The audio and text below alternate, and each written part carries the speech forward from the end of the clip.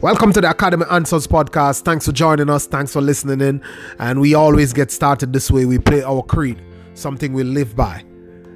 And that is, we don't worry, we work. We don't doubt, we believe. We don't make excuses, we hustle. We don't talk about it, we are about it. We don't follow, we lead. We don't do it to have, we do it to become. We're not victims, we take responsibility. We're not suckers, we earn our spot. We're not a statistics. We stand for something. We are not the clay. We are the potters. We design our own lives. Let's jump into the podcast, guys. Hope it can bring you some value today. Let's go in.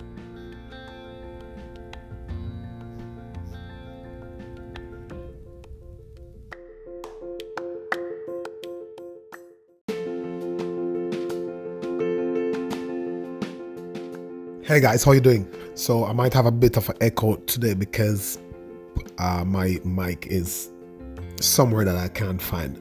Maybe Cameron took it. I have a 3-year-old who is very active, so he's always taking stuff and say that it's not yours, it's mom's.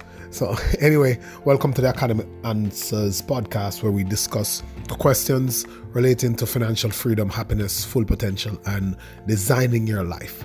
And we believe that we all have in us all the capabilities, and of course society and this modern age provide the tools, much better, more effective tools that can allow us to get to that point in our lives much quicker, much easier. It is always hard, it's always difficult, but it's not complicated. So it means most people can achieve it. So today we're going to talk about setting goals and how important goals are, because I got this question about what are the best goals to set for my life. And of course, it is common. I don't have anything new on this topic. You know that you need to divide your life up into the major aspects of your life when it comes on to goal setting. You have to talk about your health goals. You have to also have your financial goals. You have to have your career goals or your business goals or your field of expertise goals, and then also your spiritual goals and your relationship goals. Social goals with your parents, with your friends, with your peers, how often you see them, who you want to connect with when you connect with them, the relationships you're building, how you handle these relationships, when do you go and see these people, how do you interact with these people. Then of course your financial goals.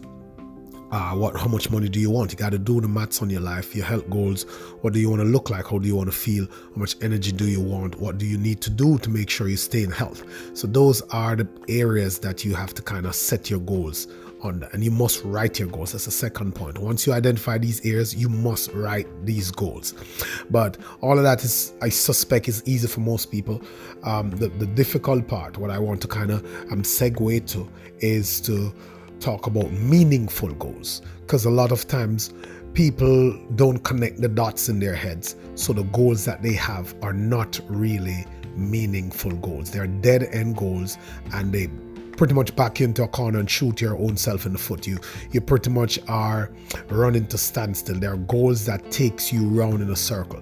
There's this brilliant saying that what you own owns you. So a lot of times we have goals for shiny objects and a long line of luxury stuff, not realizing that it's going to consume our time and consume our resources, and the ease and comfort and upliftment that it was meant to provide is the opposite. You don't get it from it. What you actually get is stress and problems and just something else to take away your time. So you have to be careful of how you line up these things, and you have to fully think them out when it comes on to goals. You know, there's this brilliant story of a farmer that has a dog who used to sit by the roadside waiting for the vehicles to come around, and as soon as they come around, he would run the vehicles down, barking, trying to overtake them, chase after the vehicle. I had a dog like that when I was growing up in St. Ann too. You have this dog running. His name was Tippy, so he's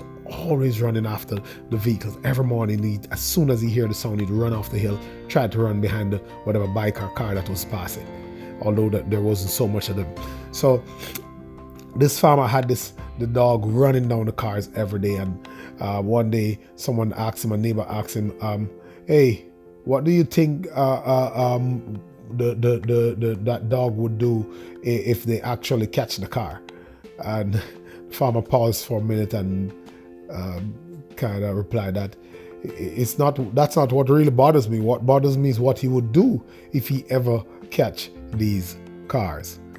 So a lot of times we're running after these things. We want all these things, but what would we do if we ever get these goals? Because a lot of times these goals are really meaningless goals. They don't fulfill us. They're not in your own mind, but just as a result of how the human body is set up. We have this thing they call hedonistic adaptation. We tend to adapt to the level that we get to really quickly, and then we're looking and seeking for another level, because material things don't keep us for a long time. And it's obvious. You can see what happened to the multimillionaires and the celebrities who lose it. They probably have nothing better or fulfilled or deeper to align themselves to, and as a result they lose themselves. They go on drugs, they lose their money, they just go chasing the next high, whether it is be drugs or some shiny stuff, and it never really work out for them. They never really get it right, because the goals that they have are meaningless. The luxurious goals, if I give you $10 million, I always tell my brother this, I always tell my friends, if I give you 10, 15, $20 million now, right now, all the things that you dream of, all the shiny things, all the fancy stuff, all the help you want to help something and figure out something and fix something, you will get that done in about 2 weeks. I give you a month to get it done. You'll do all of that. And when you wake up on the first day of the next month or on the 32nd day, what will you do? What will your life be about?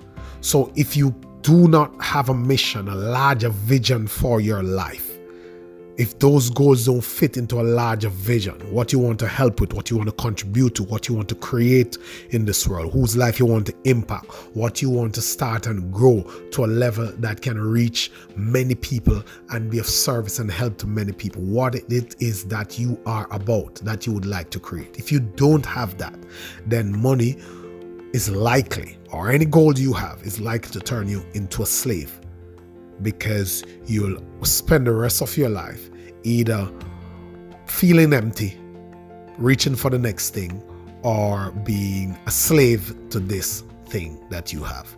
Like the guys who buy yachts, a couple of guys I know have yachts that sit in the marina that they pay tons of money for, and it's almost going to waste, and they don't maintain it, and they don't pay the staff who maintain it, and they hardly ever go on it. So they own this thing and it amass so much fees and charges. Some of them are repoed and all that crazy stuff, because we have goals that are so materialistic and so shallow in nature that when we do get them, if we get them, they don't fulfill us. It's just a high, one shot, up, down. And then we're there again, empty and unfulfilled. So check your goals. Are they meaningful goals? Are you trying to chase something that you won't know what to do with it when you get it? Have a good day.